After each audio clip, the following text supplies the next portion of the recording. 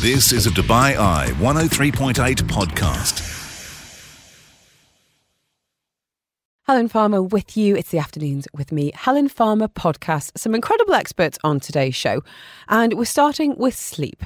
One of the big stresses in a lot of people's lives is insomnia, whether it is yours or the small people in your life. So we brought in Julie Mallon, sleep consultant from Nurture to Sleep, to answer all of your worries, talk about your environment, your habits, and what you can do about those nighttime wakers as well. We were talking body positivity with Natassia D'Souza. She's an emotional eating and weight loss coach. How can we shift our mindset and indeed our habits for a happier and healthier 2023? And financial health with Tony Hughes. Mr. Money Smart himself had some great advice on budgeting, making some big gains in your savings, and the little changes you can make as well. Plus, telling you everything you need to know about Dubai's first camping wellness festival.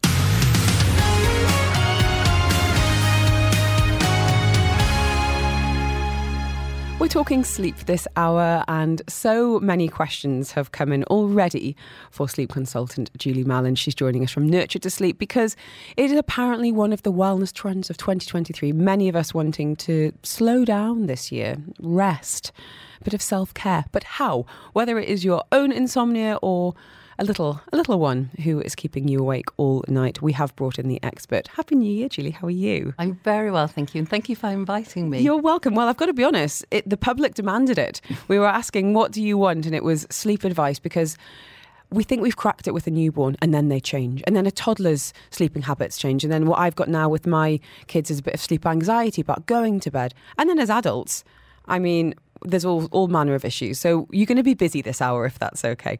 Perfect. Well, already questions, as I said, coming in on 4001 on the ARN Play Up on the WhatsApp too. You can be anonymous if you prefer.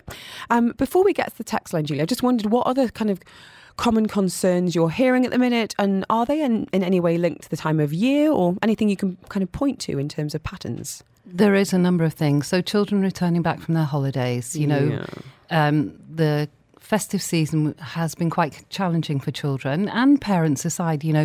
We get lots of relatives coming in, so the dynamics of the family change.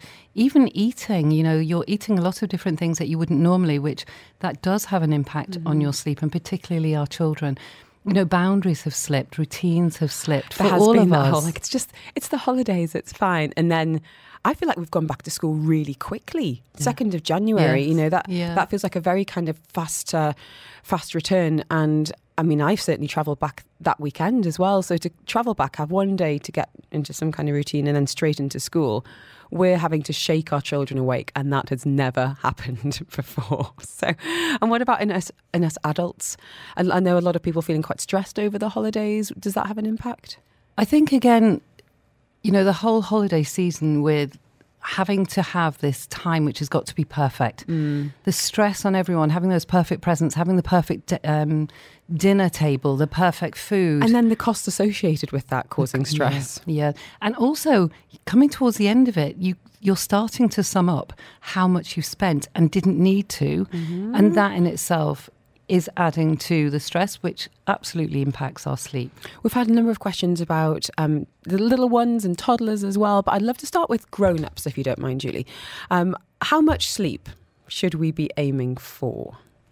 Well, I mean, this is really interesting. There's a wonderful neuroscientist, Professor Russell Foster, and I've really followed him for many years, and I've got some quotes from him right here. I'm not surprised. His work, but what I love about him, he's got such a wicked sense of humour, and he upsets quite a few people within the medical field, but because he doesn't take himself too seriously. He's I've got a Professor of Circadian Neuroscience at the University of Oxford. Yes, quite a title. Yeah. So he doesn't mind kind of sticking his oar in and stirring things up a little bit. What kind of things?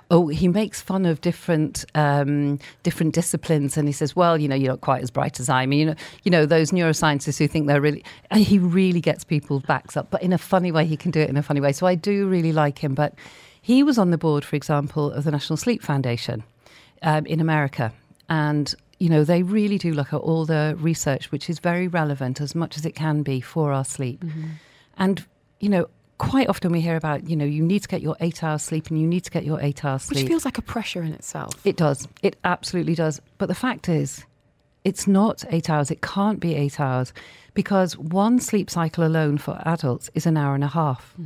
So if we're waking up and having 8 hours, we're waking up in the middle of a sleep cycle. So that's not working. So certainly if we look at the National Sleep Foundation, their recommendations are that as an adult, between 6 and 10 hours. Now that's a huge variation. It is, and that might vary from person to person depending on their needs, but it also presumably even might depend on us as individuals. You might need at some point in your life or at some point during the year more sleep and perhaps less at others. And that's something to be reminded with all our parents as well. Even our children, we all have different sleep needs. I know that my sleep need is very different to my husband's sleep need. My sleep need is very different to my eldest, my second daughter. Our sleep needs are really quite different. And it's recognising how much sleep that we as an individual need. We've spoken about this before, but I stopped tracking my sleep because I felt like it was dictating my mood. I'd wake up and I'd be like, okay, it says I've had, 5 hours of good sleep. And I was like, well, that's rubbish. So it's going to be a bad day. Not actually listening to my body and how I felt. Yeah. And I mean, you can see I don't wear a smartwatch anymore. I just found it not very helpful for me. But I think we do get a little bit tied up in, am I doing it right? Am I getting, enough of this sleep, enough of that sleep? And perhaps not just thinking, how do I feel this morning? Yeah. And I do think we live in a world which is all about data. We are surrounded by so much. You should be getting this much. This should be happening. This is what is perfect. And actually, none of it is applicable to you if it's not applicable. And it's how you wake up in the morning. If you wake up feeling rested and, you've had 7 hours sleep, then that's enough. That's you. So it's really about paying attention to what your body is telling you. Now, if you're waking up and you're not feeling rested and you're perhaps struggling to fall asleep, stay asleep, to your mind, if you could be our kind of a sleep fairy godmother for everyone listening today, what is the gold standard when it comes to sleep hygiene? So the environment, the wind down routine, what could we all be, I guess, tweaking in 2023? So I think even at the beginning, not to say sleep hygiene, but to say sleep health. Nice. I think it just feels a little bit more positive and less medical. And so it would be doing things like, some of us are very sensitive to light. I know if I'm on the screen before I go to bed, that is absolutely going to impact my sleep, whereas somebody else isn't. So again, it's about recognising what is causing your sleep to be disrupted. In terms of gold standard, absolutely, it is that we perhaps set an alarm on our phone, say an hour before our bedtime, so that we do come off our screens. Because it's not just about the light that's coming off the screen, it's also the content. It's also looking at where our meal time is. If we are eating too late into the evening, then that is absolutely going to have an impact on our sleep. It can disrupt our sleep. And then looking at how we start a day. So how we fall asleep in the evening is dictated by how we start at the very beginning of the morning. Julie Mallon with us this afternoon. We are going to go to the text line next. I also want to find out, is a nap as good as a lie-in if you need to catch up on some sleep? Craig's asking when's the best time to exercise to help with sleep. Says he wants to be tired at bedtime, but if he does a workout after 7, he is buzzing. If you've got any questions, get in touch on 4001. You've got your ARN Play app. And yes, you've got the WhatsApp too. If you want to give us a call, more than welcome. 04871 5500. We're going to your questions next.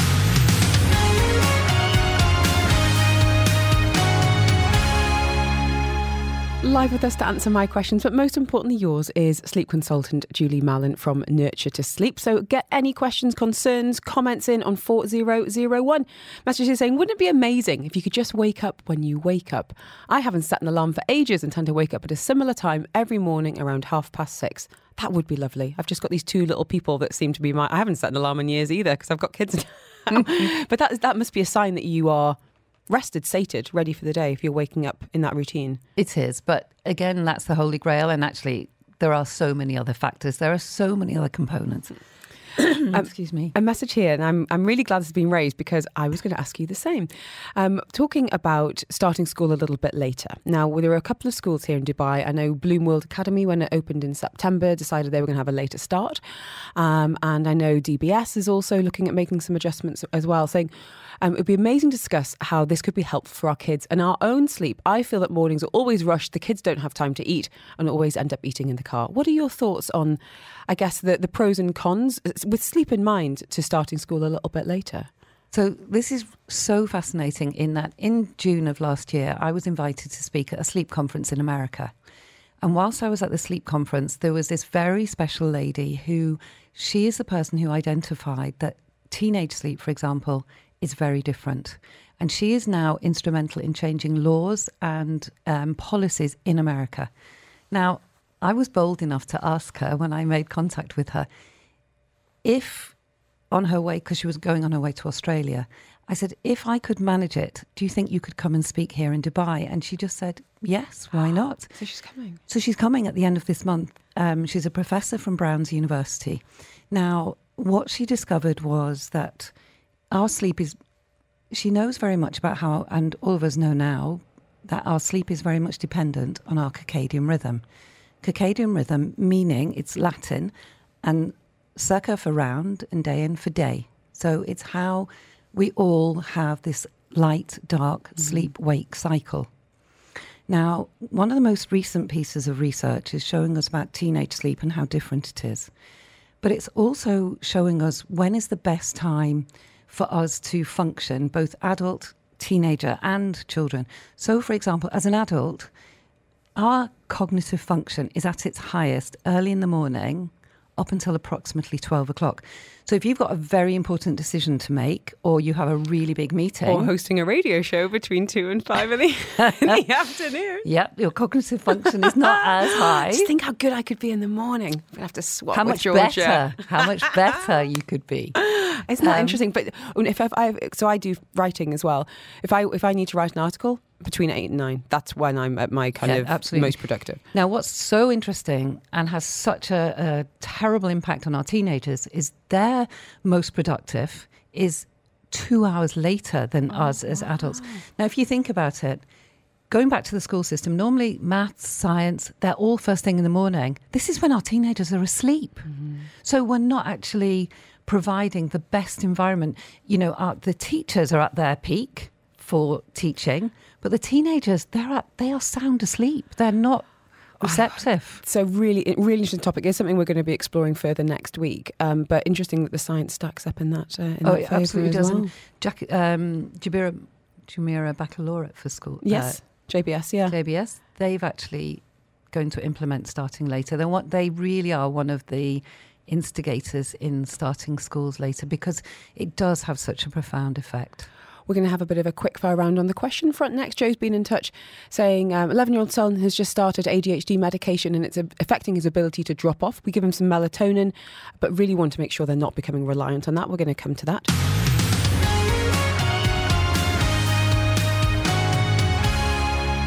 It's all about your sleep on the show this afternoon. Many a question coming in on the text line, and we've got the ideal expert for us joining us live in the studio. And don't forget, you can, of course, send any questions in, but you're going to have to be fast. Is Julie Mellon from Nurture to Sleep. We're going to go straight to Joe's question, who says, my 11-year-old son has started taking Concerta, the ADHD medication.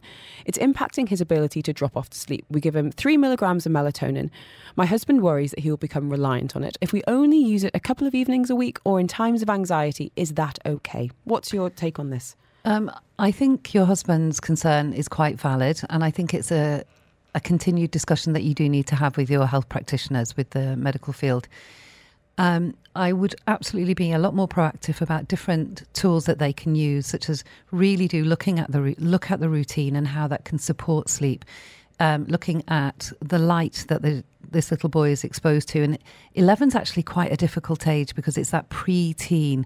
And so, you know, there'll be an element of, I want to do this myself, and no, that's not going to impact me at all. So I think it really is something, one of the most important things, that it will be something that they do together with this little boy, the 3 of them, rather than something that happens to the little boy.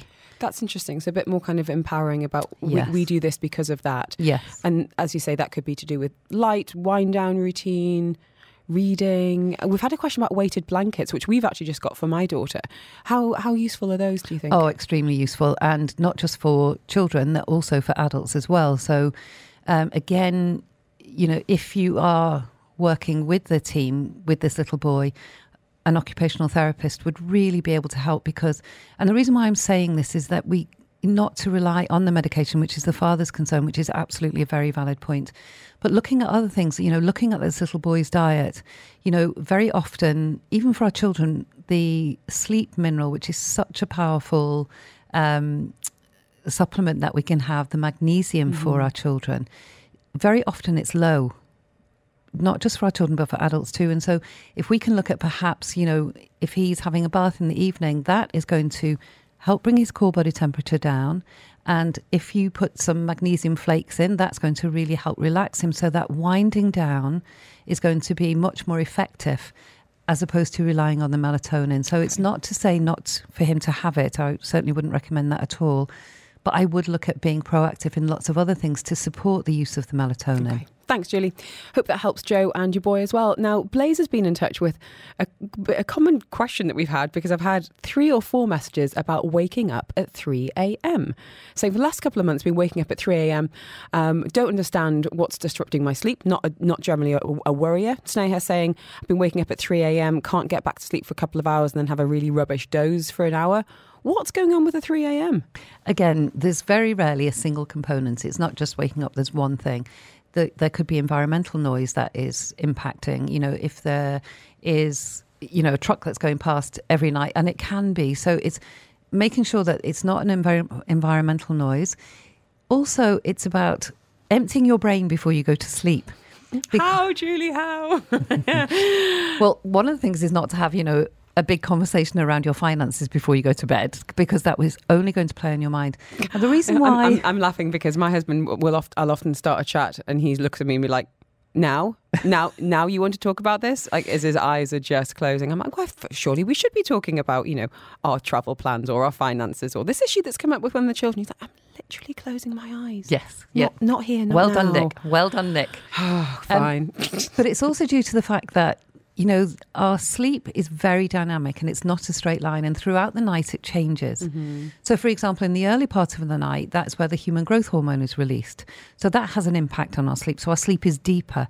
And then as the night wears on, our sleep becomes lighter.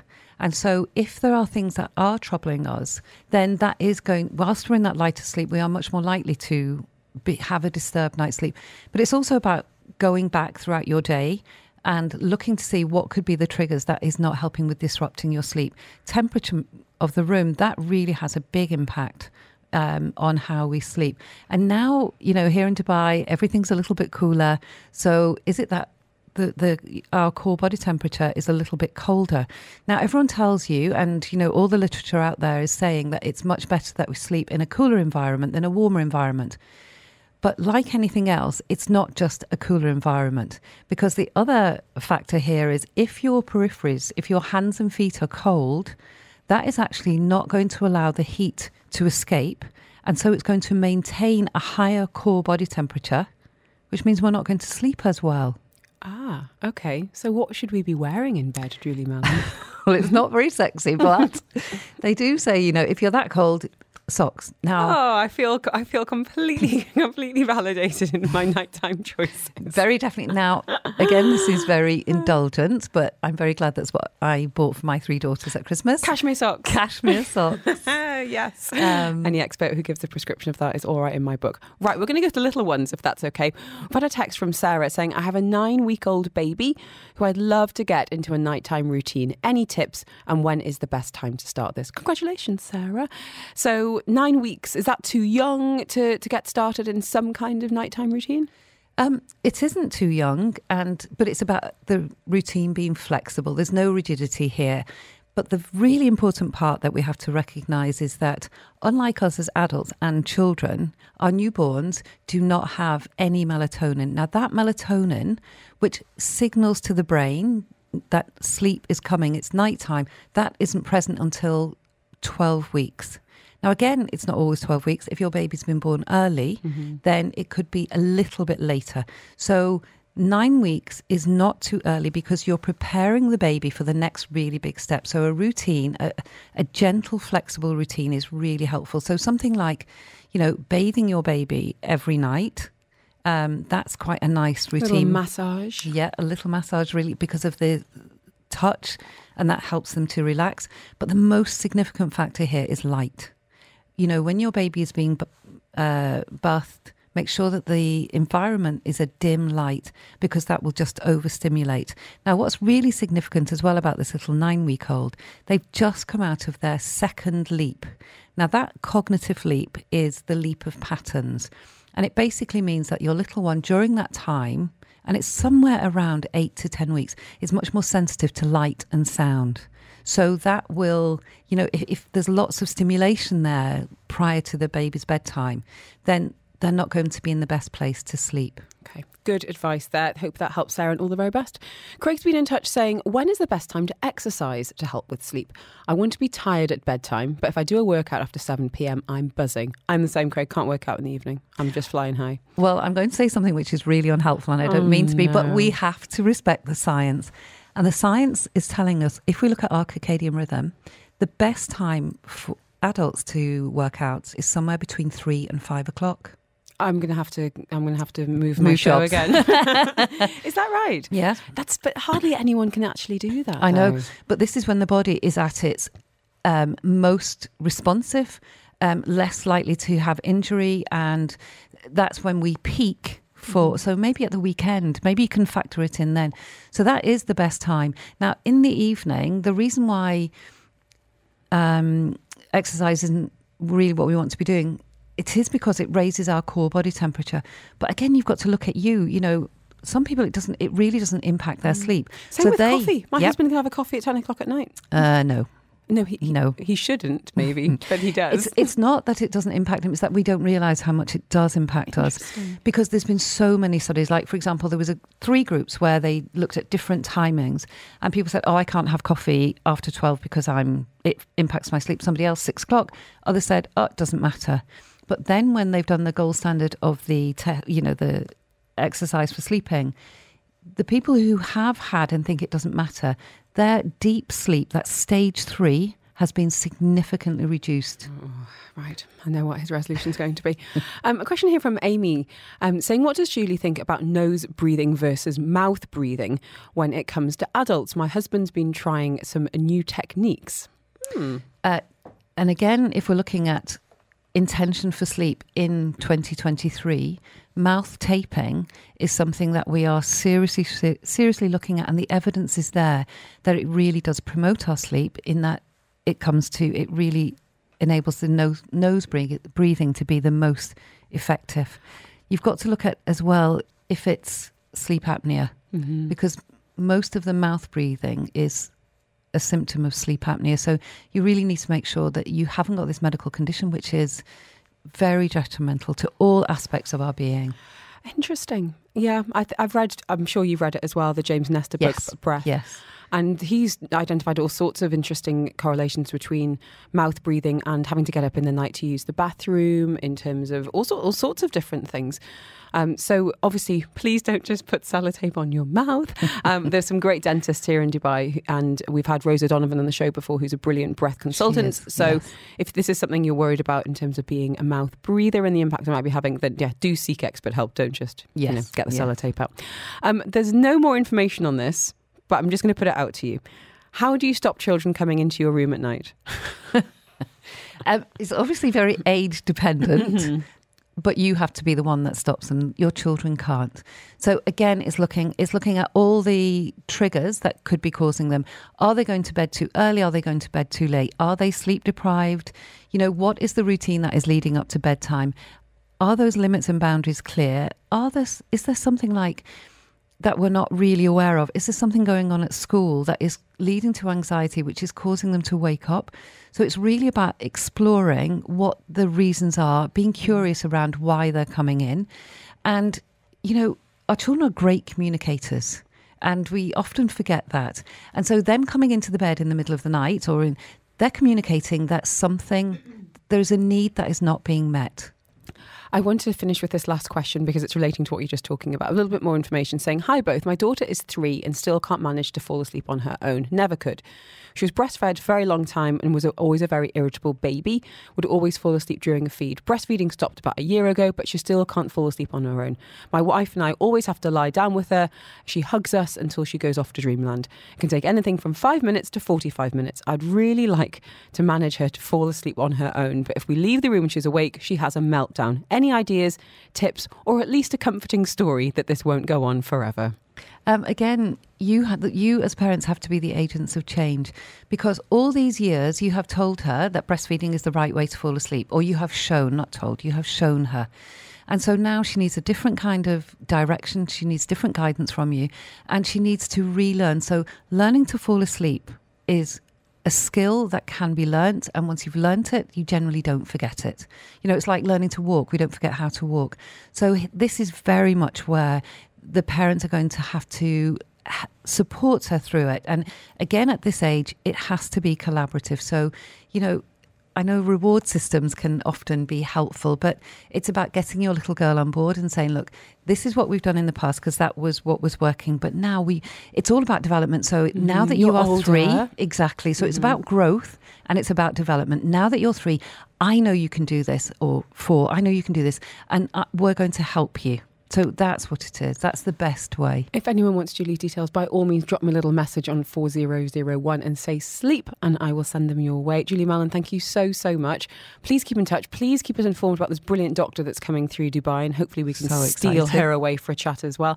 Wishing you and everyone there a very happy, healthy 2023, and I'm going to resolve to charge my phone in the kitchen. This has been like my night's sleep. I blinked and it's over. I know. Perfect. That's exactly it. 4001 if you want Julie's details. Julie Mallon of Nurture to Sleep. It's Afternoons with me, Helen Farmer. Hope you're having a great one.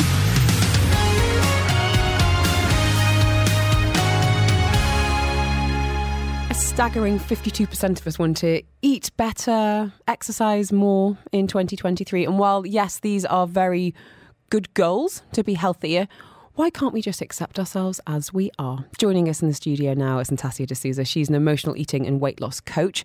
She herself has lost and kept off, I should say, more than 60 kilos. And this is now her life's work, helping other people come to terms with their own bodies, accept it, be positive about it, but also make the changes if that is something that they want to do. Thank you for being with us. Happy New Year. Happy New Year, Helen. I don't know when I stop saying that. I think tomorrow is going to be my last Happy New Year day. Next week. We're there. I wanted to ask you about why you think so many of us struggle with body positivity or even acceptance of our bodies. Where do you think that comes from? I would say primarily our social settings, right? Social media plays a huge, huge role on how we see ourselves. You're constantly scrolling, comparing yourself to other people. Oh, I don't look like that, and I have this mark and they don't have it. Not realizing that a lot of these pictures, videos that are posted out are often edited. People spend hours airbrushing themselves to look like the way they do, but contorting their bodies into poses. Exactly, using apps to minimize how they look, right? But the person receiving this image is just sitting there comparing themselves and thinking, I don't look like that, I'm not good enough. Mm-hmm. And hence going into a spiral downward spin of, when will this ever get better for me? I'll never look like that. But this has been a problem for a long time. I mean, when I was growing up, there was no social media for kids, but there were magazines. Yep. There were a few magazines, and they were always kind of perky blonde girls on the cover of Just 17. And I had my own social circle. But I would say a lot of it comes from family as well. Yeah, they do. And it depends on the family you grew up in. I mean, personally for myself, my parents were quite accepting, but it was other family members saying, oh, you know, look at your thighs and look at your arms and things of that sort. And, you know, you'd look back to yourself and be like, oh, I didn't notice that until you mentioned. And then, now it's all I can see. Exactly. So people start picking out your flaws, and now that's highlighted for you. That's something you need to work on. What are some of the common narratives or themes that you've noticed with clients coming to you? What are they telling themselves and then telling you? To be honest, a lot of my clients struggle to even look at themselves in the mirror. It's a very, very hard task. So one of my coaching, worksheets with them is to have a look at yourself in the mirror and tell me 3 things you love. And they struggle with that so much, sometimes in tears. Sometimes, they'll tell me things like fingernails. They'll tell me things that are so external, but they won't be able to even mention one single item. And yes, the goal is weight loss, but I always tell them there's no reason why you can't love yourself now and work towards your goals. I think for so many people, and I would definitely count myself in this, we have these goals in mind and it's like lose X number of kilos or wear this size or thinking that when you get there, you'll be happy. Yes, that's exactly it. And you're often not. Yeah, you're not. And if anything, you're actually, in some cases, a little bit worse than you were before, because now you don't know how to handle what you were dealing with, which is basically the emotional baggage. And now you're telling yourself, okay, what next? How do I take life to the next level with this new body? And that's often a huge struggle for most people. And then also, I think a lot of people perhaps don't want to start living their lives until they're at a certain weight. I don't want to, seek a relationship or travel or, go for this job. Yeah. Until I look the way I want to look. That's when life's going to start, when I'm, whatever number of kilos. Yeah, or even dress a certain way, or even wear makeup at some point. So like, no, I'll do it once I lose 10 kilos when or I'm 15. worth it. Yes, exactly. You're right. So what spurred you to take action in the first place, can I ask? For my personal journey, mine was, so this was about 13 years ago, and I woke up one morning after being humiliated, made fun of in school, from friends, from family, and I said, I've just had enough. So I woke up one day, had the biggest McDonald's meal ever you can imagine, and then never looked back. I told my mom, I'm ready. I want to do this. I had a little doctor's diet that he had given me, because when I went in the last time, he said, you're morbidly obese. And that's what I did for 2 years, 2 years straight. I followed this strict diet, and I got to my goal weight. If I'm looking back right now, was that the ideal scenario for me? No, it wasn't. But at that time, it felt right. And isn't it interesting that you needed to feel ready? Because I think a lot of people might feel pressure from parents a lot of the time, society, friends, partners, to lose weight, look a certain way. But it's only when you felt like, I'm ready for change and I'm going to do it exactly in my way, that it's obviously stuck. Yeah. And how do you feel about your body now, if that's not too a personal question? I feel great. I'm not, a size 2 or a size 4. I'm a very, very comfortable size 10, size 12 sometimes, and I love it. I love how I look. I love that I can empower a woman to feel comfortable and love themselves in this shape, smaller, bigger, whatever it might be. And I love that I can be an advocate for that. We've got Natassia D'Souza with us this afternoon. We are going to go to the text line in just a few minutes. So if you do have any struggles, worries, comments, please don't hesitate to get in touch. As I said earlier, you don't need to put your name on if you'd rather not. Absolutely fine with us. 4001. You can use the ARN Play app. And of course, you've got the WhatsApp too, 048715500. Noor says, I'm stuck in a rut. I start with the best of intentions and goals in mind, but then I feel emotional and sad and I reach for food as a comfort. What can I do to get over the ups and downs? We're going to be answering those questions and more next.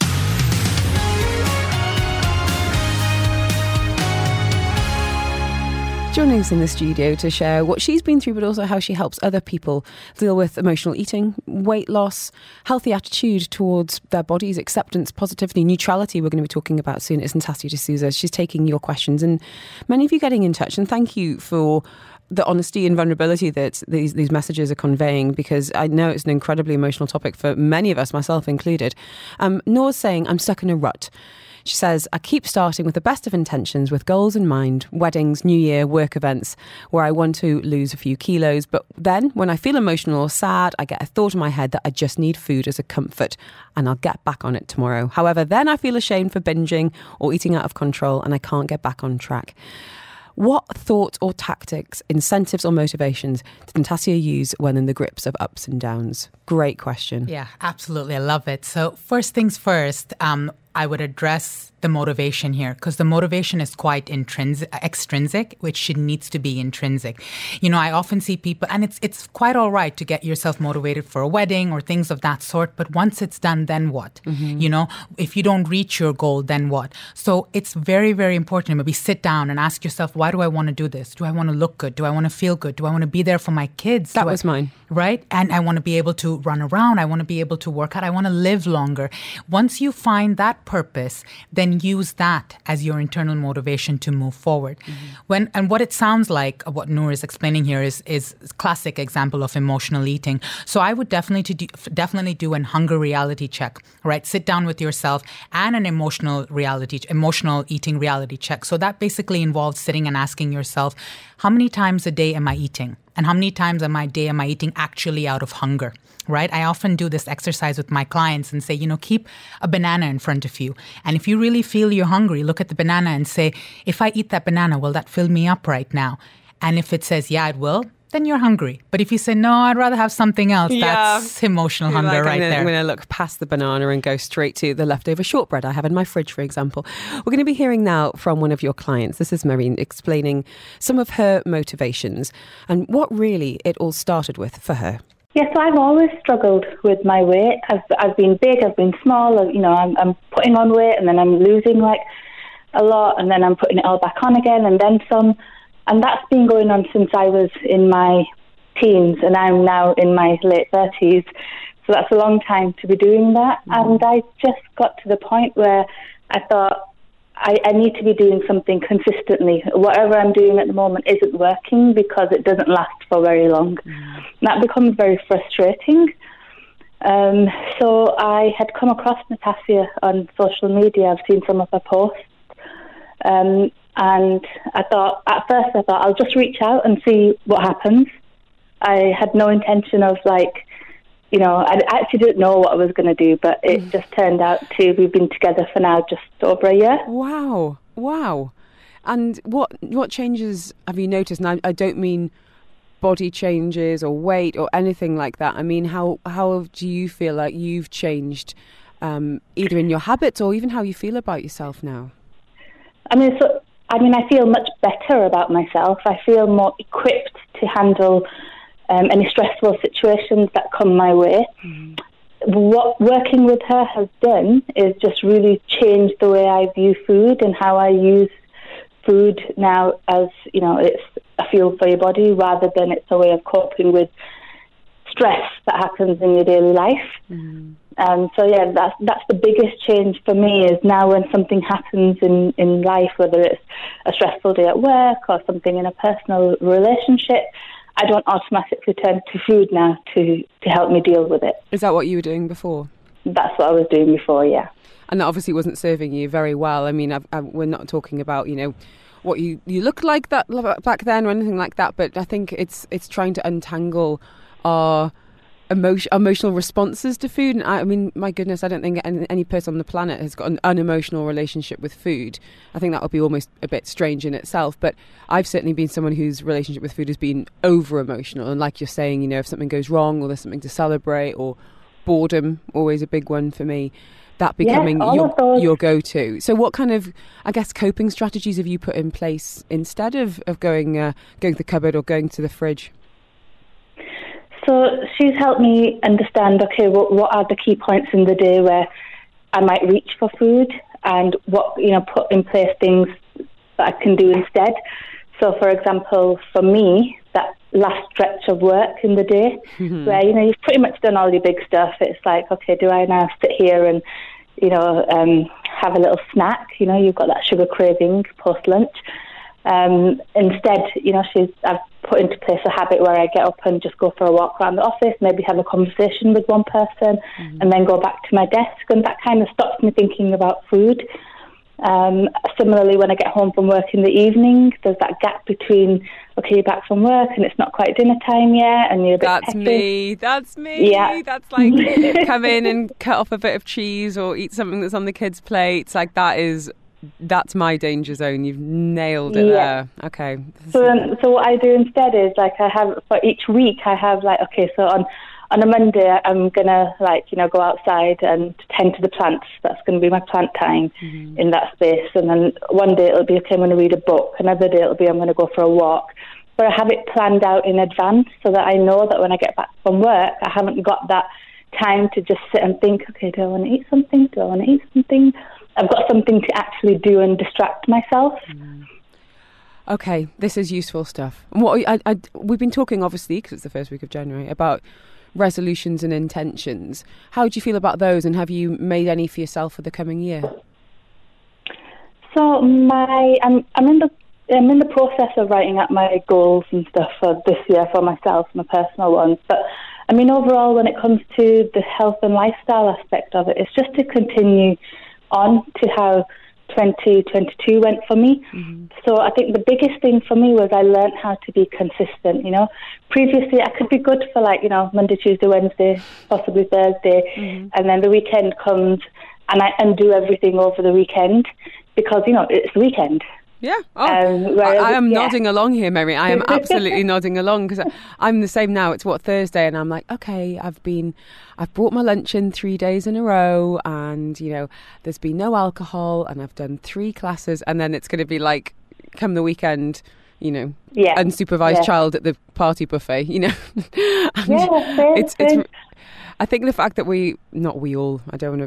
certainly we both, and I'm sure a lot of people listening today have very similar feelings about it, but you sound like you've really put some great structures and strategies in place, and I think that's just brilliant. So first of all, to reach out to somebody and to know that you haven't got to live in a way that's not making you happy, and to acknowledge that there's a problem, and then to start implementing, I think it just sounds so, so positive. And the fact that, as you say, just keep on building on what you've done last year. Congrats to you. Hats off to you. You sound like you've got it sorted. And what is it about having someone that makes you accountable, I guess, as well as gives you advice? How meaningful is that? Well, that's it. You've got accountability. You're checking in with somebody regularly, and you can't. So you can lie to yourself. You can give yourself excuses. Well, that was a really tough week. That happened, and so I'm going to eat this instead. And whereas when you're talking it through with somebody who's neutral, it's not a friend that's trying to comfort you, they'll sort of talk you around, like, well, but did you really need to do that, and why did you do that, and what could you have done instead? It's real coaching, and she asks questions that probably make you feel a bit uncomfortable with yourself because you have to face facts, right? Like you have to own up to what you're doing, what patterns of behaviour you have. And I think once you say it out loud without any excuses, it does kind of motivate you to go, okay, I want to change this.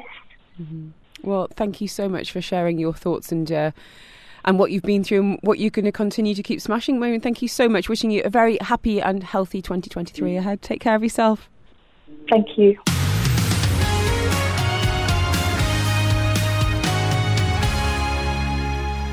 Natassia de Souza is in the studio today. She is an emotional eating and weight loss coach. She is very much testament to her own philosophy, having lost and kept off more than 60 kilos, and now an advocate for, if not body positivity, then body acceptance, which I think is something that we all aspire to. Yes, definitely. It's a completely foreign concept for me, I think, and I think a lot of people go, well, how? I'm so used to criticising my own body and having it criticised and comparing it. And I wondered what were some of the myths or misconceptions that you think around that term, body positivity? Often people think that body positivity means just loving, accepting, and, being okay and not wanting change. So a lot of the times I'll hear from people, no, Natassia, it's impossible. Like, I want to lose weight, but, you're telling me to love this. You're telling me to love this part of my belly, and you're telling me to love my thighs. And if you don't love yourself, you can't change any part of you. You cannot, absolutely not. So, that's a the biggest misconception that I would say is, first, love who you are, no matter your size, your shape, your flab, your stretch marks, your loose skin, and then once you accept that, any change that you want come your way, you're going to go on with full force, let's say. But how? All right, let's talk about how. So it's not easy. I will say this much, especially if you're someone that's been criticizing yourself for years on end, comparing yourself to every second person out there. I would say start by the exercise that I mentioned before, looking at yourself in the mirror and maybe picking out one or two things that you like better. Maybe going and start dressing in things that are more flattering, not thinking that once you get to a certain size, only then you'll be able to fit in. Right. The other aspect of that, as far as body positivity goes, is sitting down and actually writing down what is it about your body that's bothering you? Why is it? And usually it'll come down to because I look this way, because I don't fit in with the rest of the people, and taking every negative statement from there and turn it into a positive one. Is it easy? No, it isn't. However, when you do that, you'll realize that, okay, it's actually not that. It's all made up in my head. Whatever I'm seeing, whatever I'm visualizing, whatever I'm saying about myself is all made up in my head. And we tend to stay in that bubble because it gives us a safety net. Because stepping out of it and dressing up or, putting some makeup on and accepting who we are today sometimes can be a very tough exercise for some people. Let's put it that way. Mm-hmm. I want to go to the text line. Anonymous message here saying, I was on a holiday with some friends. Holiday was good, but it left me feeling extremely conscious of my size and weight. A couple of times, 2 members passed negative comments about others who were larger in size and appeared, quote, flabby. It made me feel so uncomfortable and wonder what they'd be thinking about me. I'm size 14. How do I deal with this? How do I begin any change to get healthier when I haven't done anything in years? So first things first, I would have a little chat with yourself and tell yourself that this sounds more like a them problem and not a me problem. And once you can realize that and move forward from there, then you realize, okay, they were not really saying anything negative about her per se or you per se.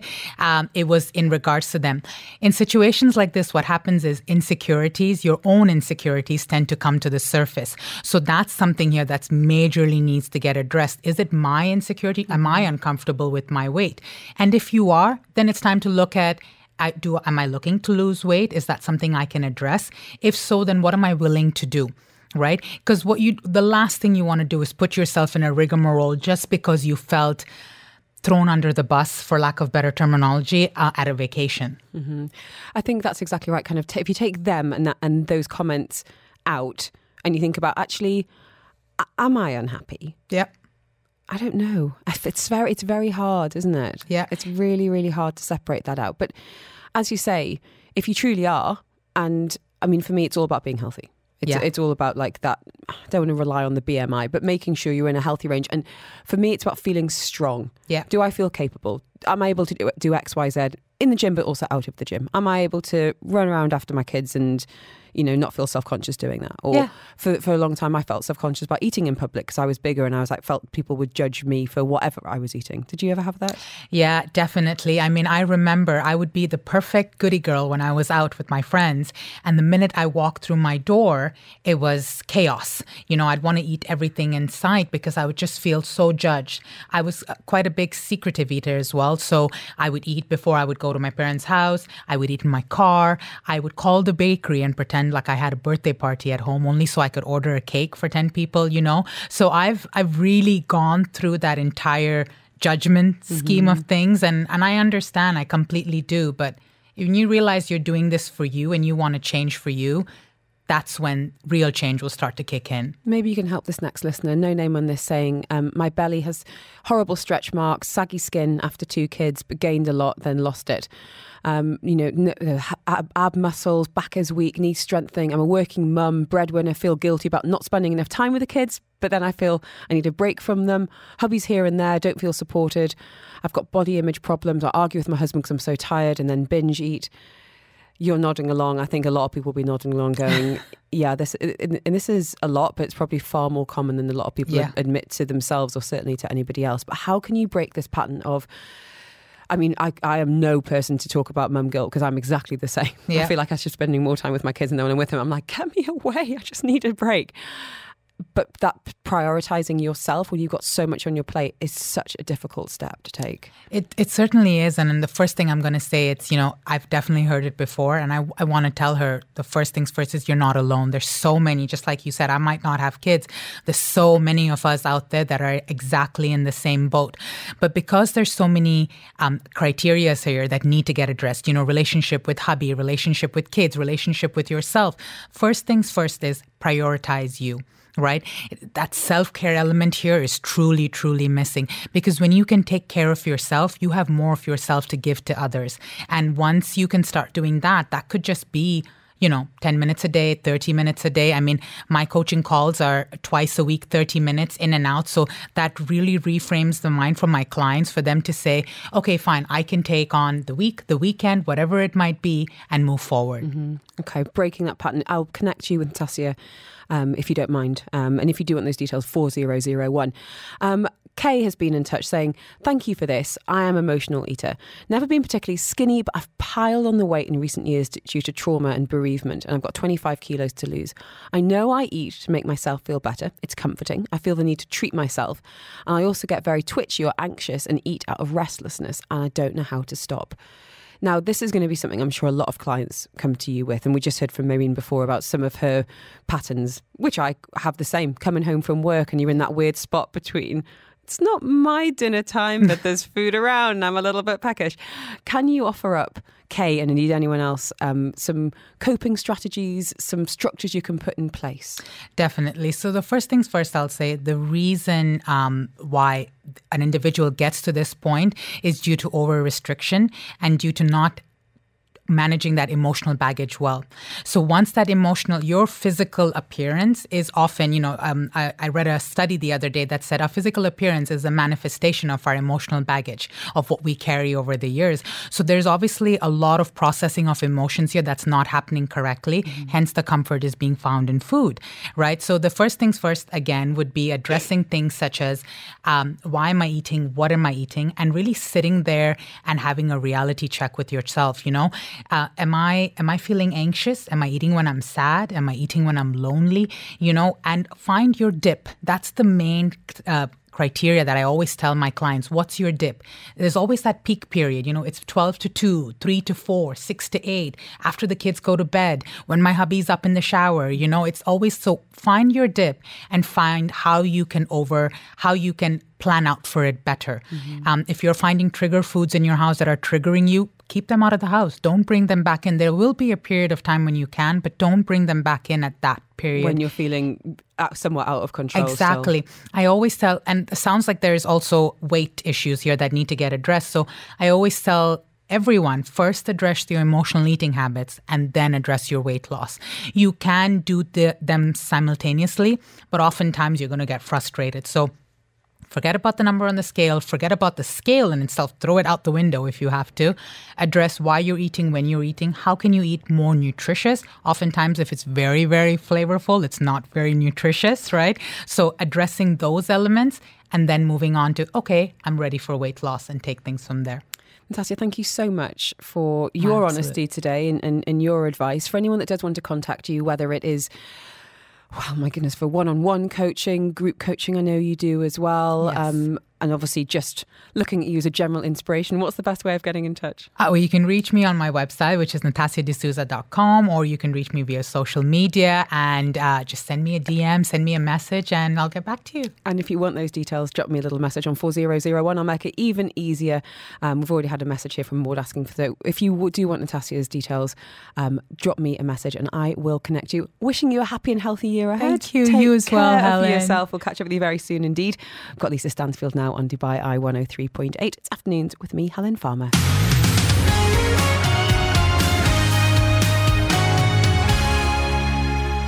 You can contact us on 4001. You've got your ARN Player app and the WhatsApp too. You can be anonymous. I know we're talking cash. We're also live on Facebook for a chat with the Investment Director at SVN Capital, Tony Hughes, aka Mr. Money Smart, to help us get off on the right foot in 2023. I know the stats, something like 52% of us want to be healthier, but I think financial health is just as important. Tony, how do you feel about resolutions related to finances? I think in a way they're good and in a way they're bad because you tend to break resolutions. So yeah, you're looking at the girl who was like, I'm going to delete all of my online shopping, and then just over lunch I was like, have they got those wide leg jeans that I liked with that 20% code? Oh, we've got all of these. I'm going to do this, and within the first week, most people break them. So, as much as I think it's good for finances, don't have it as a New Year's resolution. It's a good time for reflection. Yes, a reset. Yeah, I like to say a reset, and perhaps putting some goals in place. Definitely. When we think about, you are Mr. Money Smart, so smart goals. Do you think it's good to have a big goal? So I want to save X amount, or is it to do with kind of breaking it down a little bit? What can be most Always helpful? break it down. It's like if losing weight. Yeah. If you go, I'm just going to lose weight and don't have a goal, or if you're I'm going to lose £50,000, it doesn't help. Break it down into monthly or sometimes even weekly. So again, what I do with finance is say, right, okay, a weekly goal of this. So to maybe stop spending so much money on coffee and Starbucks and have a machine at home, and then have a weekly goal as I'm going to save this much, and then a monthly goal of I'm going to save this much, and then also a quarterly goal. So again, this helps you with every quarter. So, okay, Q1, I've done this. Am I ahead of my target for the year? No. Okay, what do I need to do to get ahead of my target? And it helps. And how best to calculate when we're talking about budgeting and saving? Because sometimes we might be making decisions that might be, okay, I'm going to pay less on my credit card so I can put more money in the savings pot, for example. How can we work out how we can allocate our cash? I always allocate it. I've got this spreadsheet. I'm a spreadsheet person. I go 50, 30, 20, 50 on basically needs, 30 on wants, and 20 on saving. That's typically where it goes. And then you just break that down. So on my spreadsheet, for example, I've got monthly budget and got loads of different items that you'll do. And then also have another one where things that might come up. 2 days ago, I went to play football and I accidentally reversed into a pole. So that cost me a nice 1,500 dirhams already. Happy New Year. And you're like, all I want to do is turn back the clock 20 seconds and not be an idiot. Exactly. It's the worst. So it's just about budgeting and making sure your budget has that little bit of flexibility if something goes wrong, or if you need to add to it, or if there's a new thing for your kids, if you've got kids, to go out and do like an ECA or something like that. Okay. Bad debt. I'm curious because a lot of people, I think, have got that goal of I'm going to pay off my credit cards, or I'm going to pay off my loan, pay off my mortgage in an ideal world.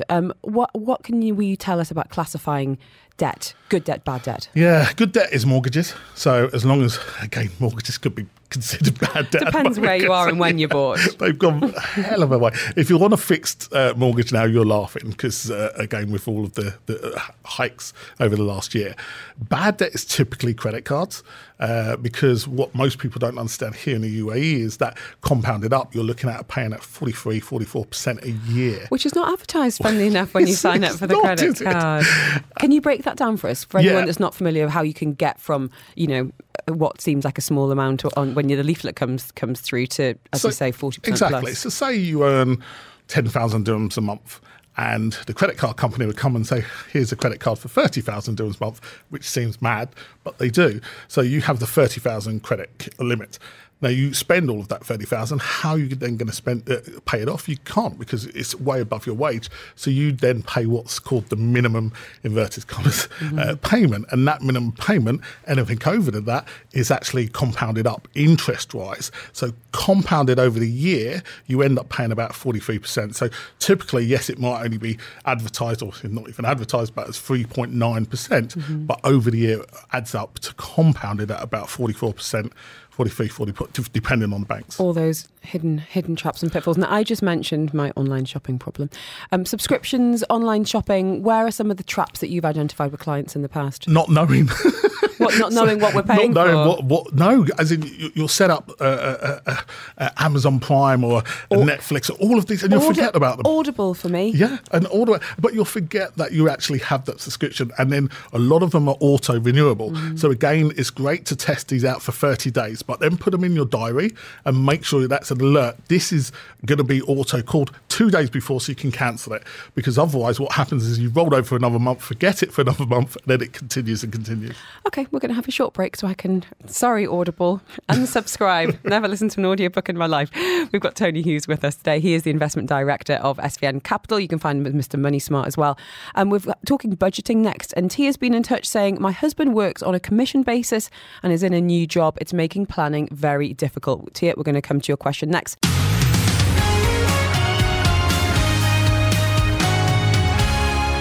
Helen with you live in the studio with Tony Hughes. He's the investment director at SVN Capital. He's also known as Mr. Money Smart. He's a family man. He likes the good life, but also likes a spreadsheet. Now, we've had questions in the past, Tony, you and I, about good apps for budgeting. And you are obviously a big advocate for budgeting, but you like Excel or people doing it in their own way. Can you, for anyone who has really never put together a budget before, for whatever reason, and wants to start really tracking some saving, some spending, or just being a bit more conscious about their finances for this year, where do you even start? I'll send you the spreadsheet. I'm curious. It's for me, a spreadsheet, whether you work on Excel or Google Sheets, whatever, but a spreadsheet and looking at what you're spending.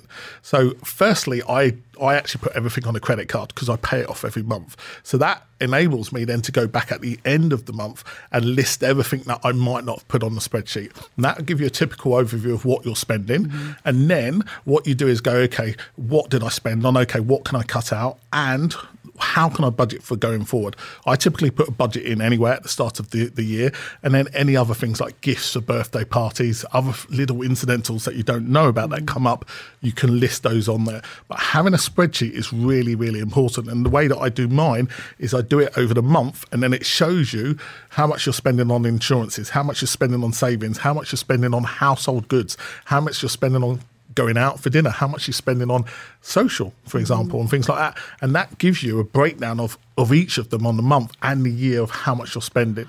Tony, can you do mine, please? I'm a words girl, not a numbers girl. I'll come down and do it for you. Thank you. Now, Tia raises a really interesting point, saying rebudgeting. My husband works on commission, is in a new job, and this is making planning very difficult.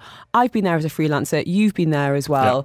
Yeah. Can you help out Tia and her family? Yeah, I've been there and I'm happy to be salaried now. It's great, isn't it? But with commission, it's really important to understand. So what I used to do when I was on commission only is take the average rolling over the year.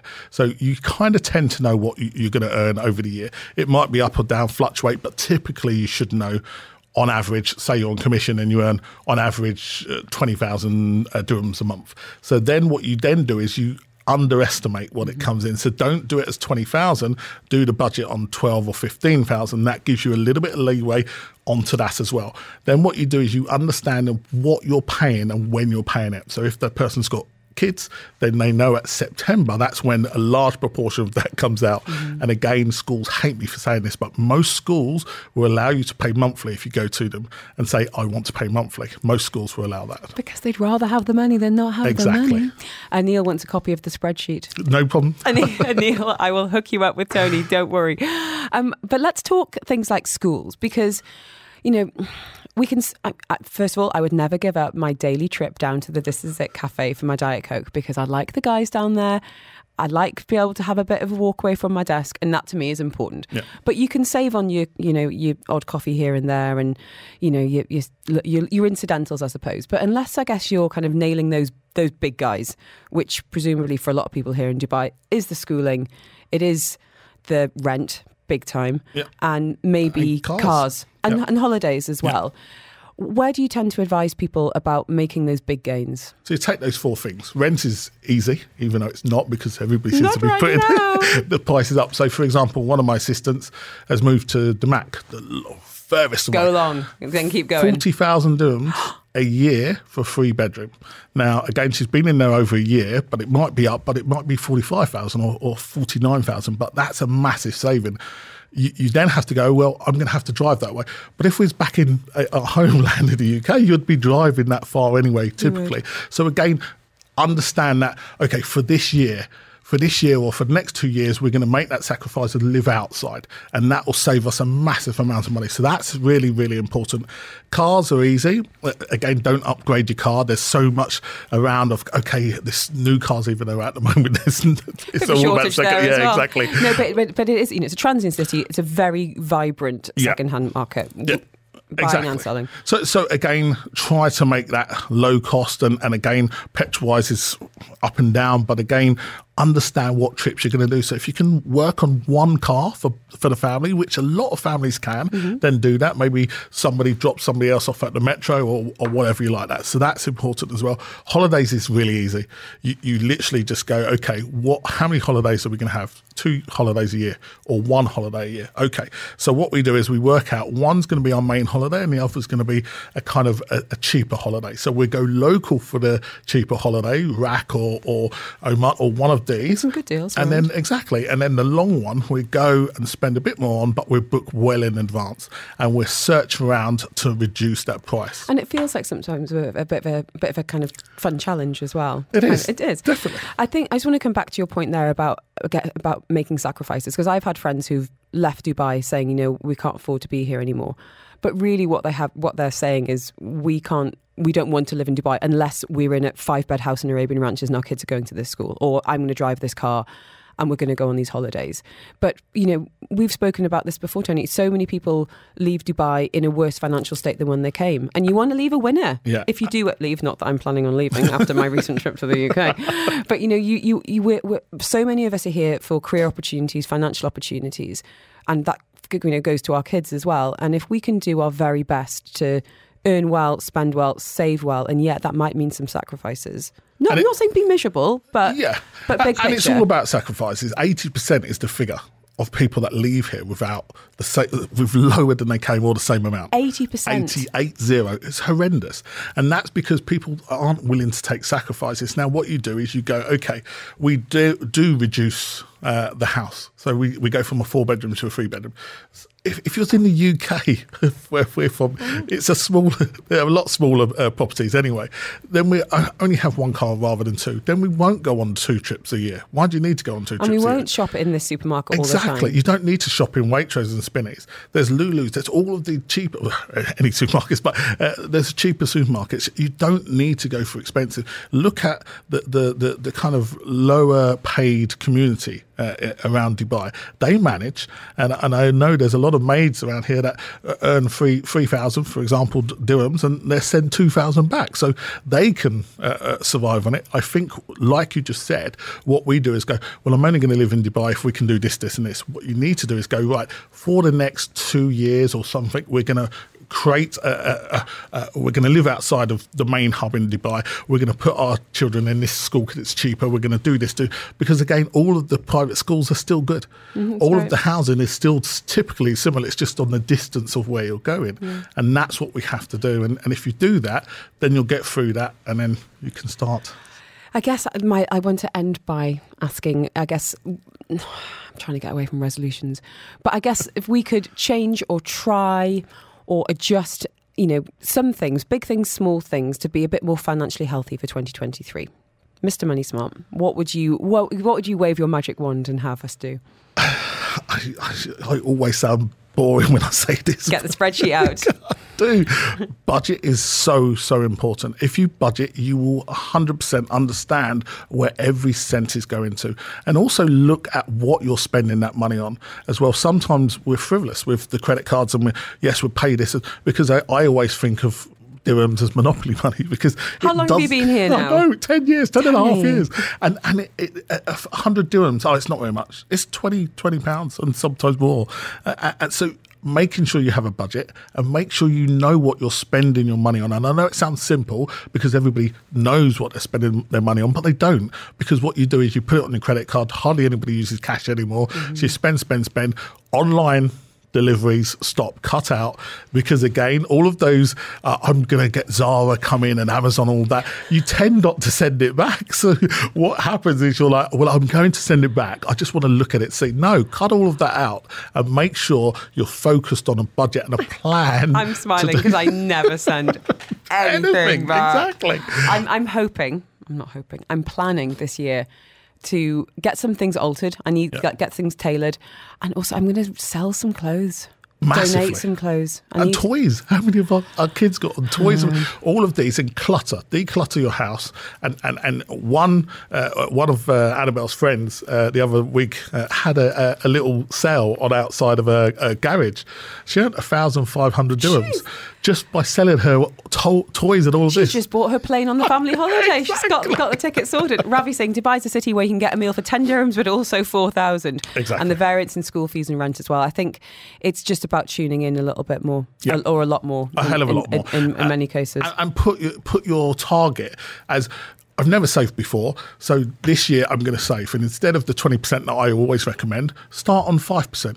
At least it's something. If you start, then you'll do it. Yeah. It's like anything in and life. You'll build your confidence in that you can do it. Exactly. A lot of people asking for your details. What's the best way of getting in touch, Tony? Tony with an I, so TONI at svncap.com. I will take that email address and I will send it. But yeah, a few spreadsheet requests as well. Bit of a side hustle going on here. I will. For free, I'll send it off. Oh, there you go. Tony, thank you so much. No problem. A much needed a kind of head check, really, I think, for a lot of us. And a good time for a bit of reflection. Yeah. Not unrealistic resolutions, but certainly have some goals towards the end of the year.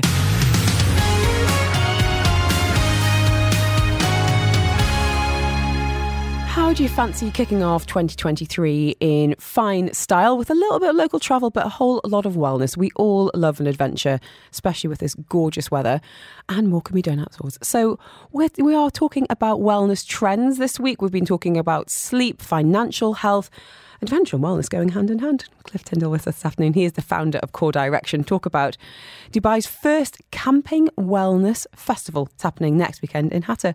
I love this idea. I love Hatta. Happy New Year, Cliff. How are you? I'm very, very well, thanks. And first, let me just start by saying the slogan of Core Direction is inspiring movement. And really, that's about giving people the tools and the ability to understand that they can be the inspiration that they once looked for in another person. Aww. And I think that you are a perfect example of exactly that. Oh, my goodness. Thank you so much. Your lifestyle and the way that you inspire your family and your friends and your kids is exactly what we're trying to do with everyone in Dubai. So kudos to you. That is so generous. Thank you. I really, really do appreciate that because I'm trying. I'm really trying. And I would have loved to come to this weekend. We've got some friends in town, which I'm like, could they stay somewhere else?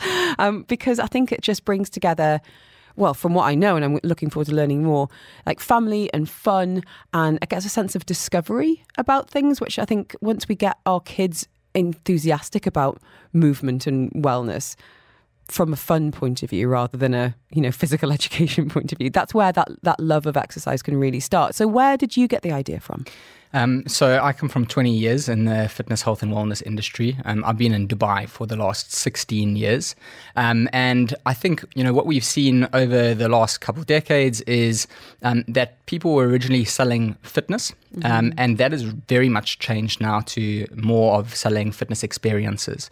If you're going to go to the gym and run on a treadmill as part of your New Year's resolution, that's great, but very few people can keep to that for 365 days a year. So really, when you look at your fitness, health and wellness journey, you need to look at it in a way that it can be done every single day of your life and something that you look forward to rather than as a chore. Feels like Exactly. It feels like a privilege, not a punishment. Exactly. But it's interesting because when we were talking to Dr. Thuraya, the psychologist, earlier this week, we were talking about intentions rather than resolutions. And the big takeaway that I took from that conversation was about progress, so about enjoying the endorphins and enjoying a sense of community or being in the great outdoors rather than focusing on I want to have a six-pack by the end of the year. Does that make sense? Absolutely. And I think one of the things that came out of COVID for us was people were stuck in Dubai. They couldn't leave Dubai.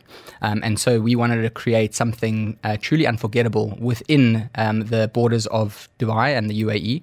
And so the way that Core Direction, Core Unity came to be was we started doing these activities at 154 floors up at the Burj Khalifa. We took people to do a yoga experience right at the top of the world's tallest building. It then evolved to a wellness experience in the Green Planet, surrounded by 3,000 different types of plant, animal, bird.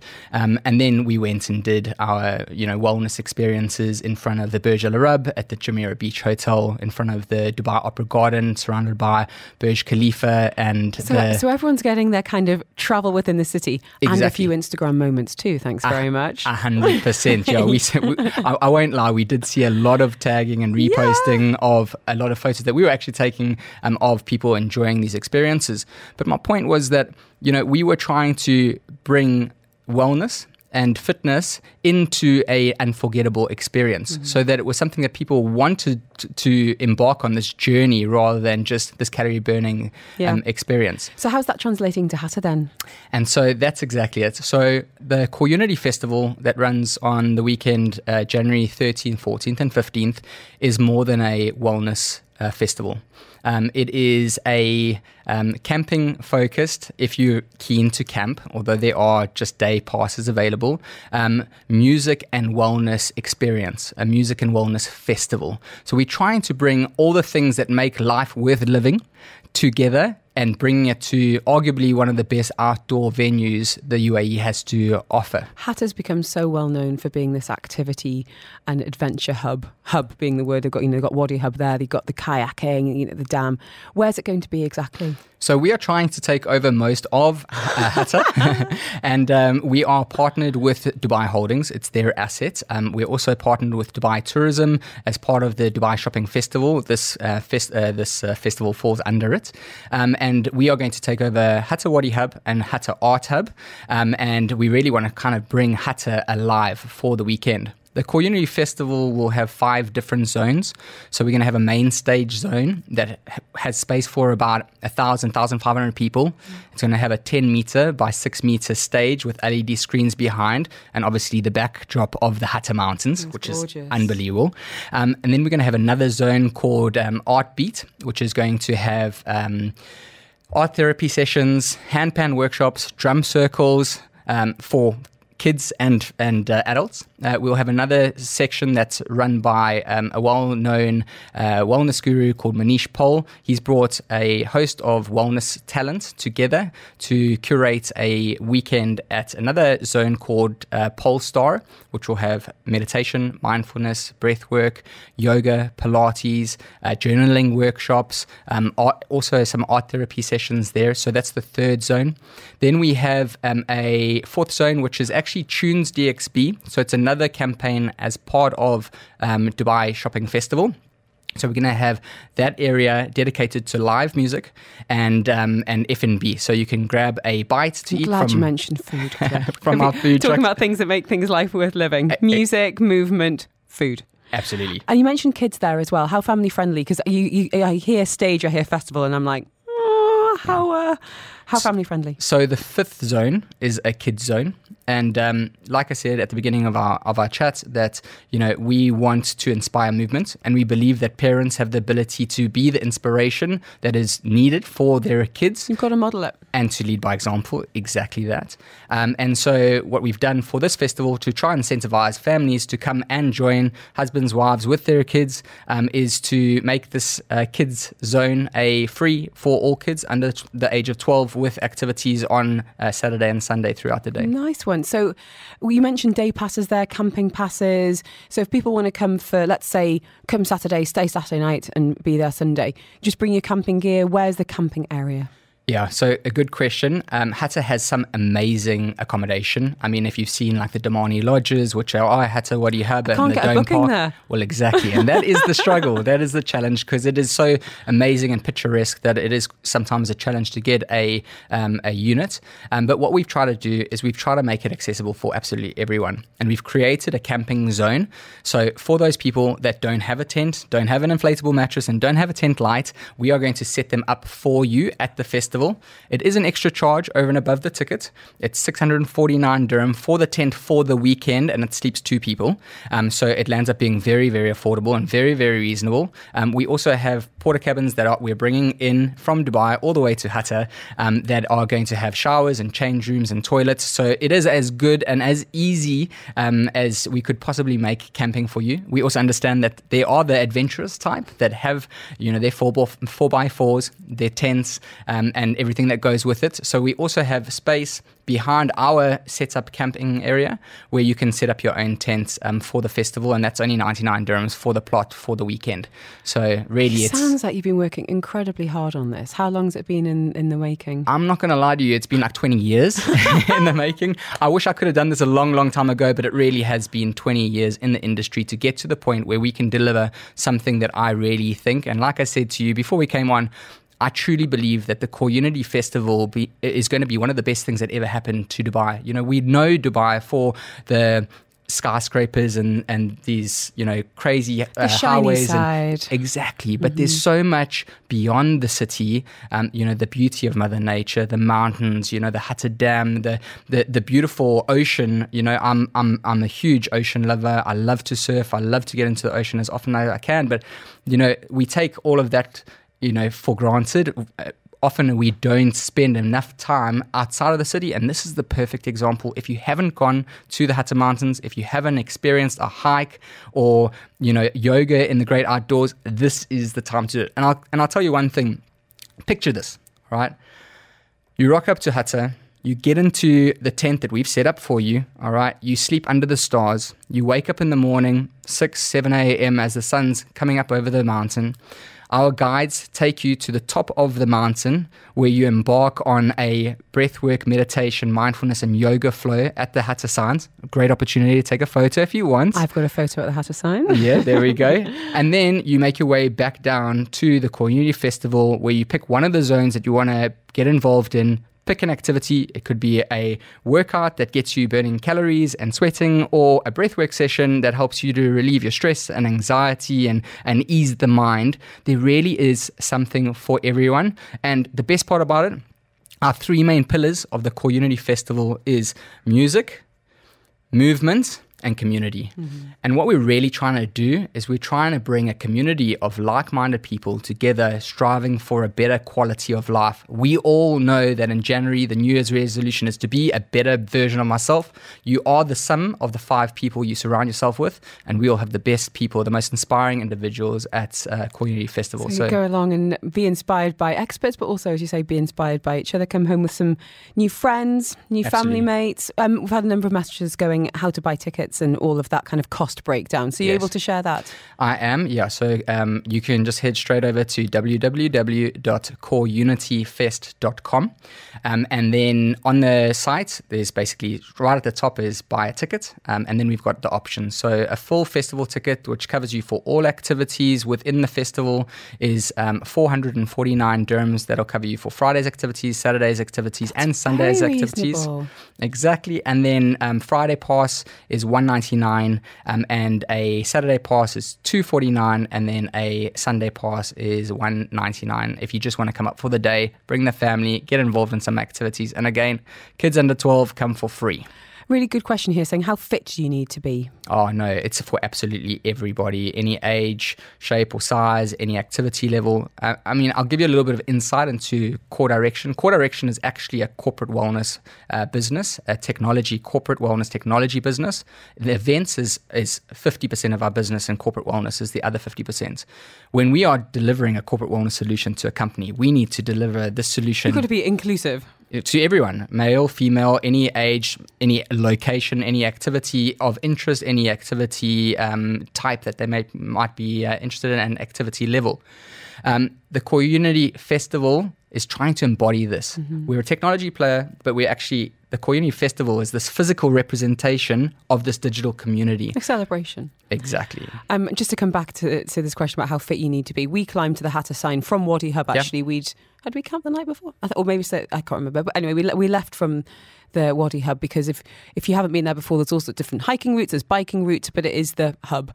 And we got up to the Hatta Sign with kids who were being dragged up. We had people of all different fitness levels, and you're there as a group. You know, you're there to be together and enjoy the sights, the sounds, and it sounds like some amazing things waiting for you at the top as well. Yeah, I mean, it'll take you 30 minutes to walk to the top of the Hatta Mountains, to the Hatta Sign, and really, like, it's a very enjoyable. There's no actual rock climbing. It's a walk up a hill. It's a stroll up a hill. Hope There that we go. helps. For anyone that does want that website one more time, Cliff. CoreUnityFest.com. I'm happy to send that link over if you just send me a little message on 4001 saying fest. Well done on, it sounds like, as you say, 20 years in the making and now being realised next weekend, 13th, 14th, 15th up there at Hatta. If you want that website, just drop me a message. I'd be happy to send it your way. I wish I could be there. Please make this the first one of another coming. I hope so. I'm hoping that this is going to be many more. I can tell by the look in your eye, this is not the first or the last. It's going to be hopefully a regular in the social and sporting calendar here in the UAE. It's Afternoons with me, Helen Farmer. Cliff joining us there from Core Direction. And thank you for downloading this episode of the Afternoons with Helen Farmer podcast. Don't forget, you can subscribe. You'll get it direct to your phone as soon as it's out. And you can listen to me live on Dubai Eye 103.8, Monday to Friday between 2 and 5 p.m. You've been listening to a Dubai Eye 103.8 podcast. To enjoy lots more from Dubai Eye in the United Arab Emirates, just go to DubaiEye1038.com or find them wherever you normally get your podcasts.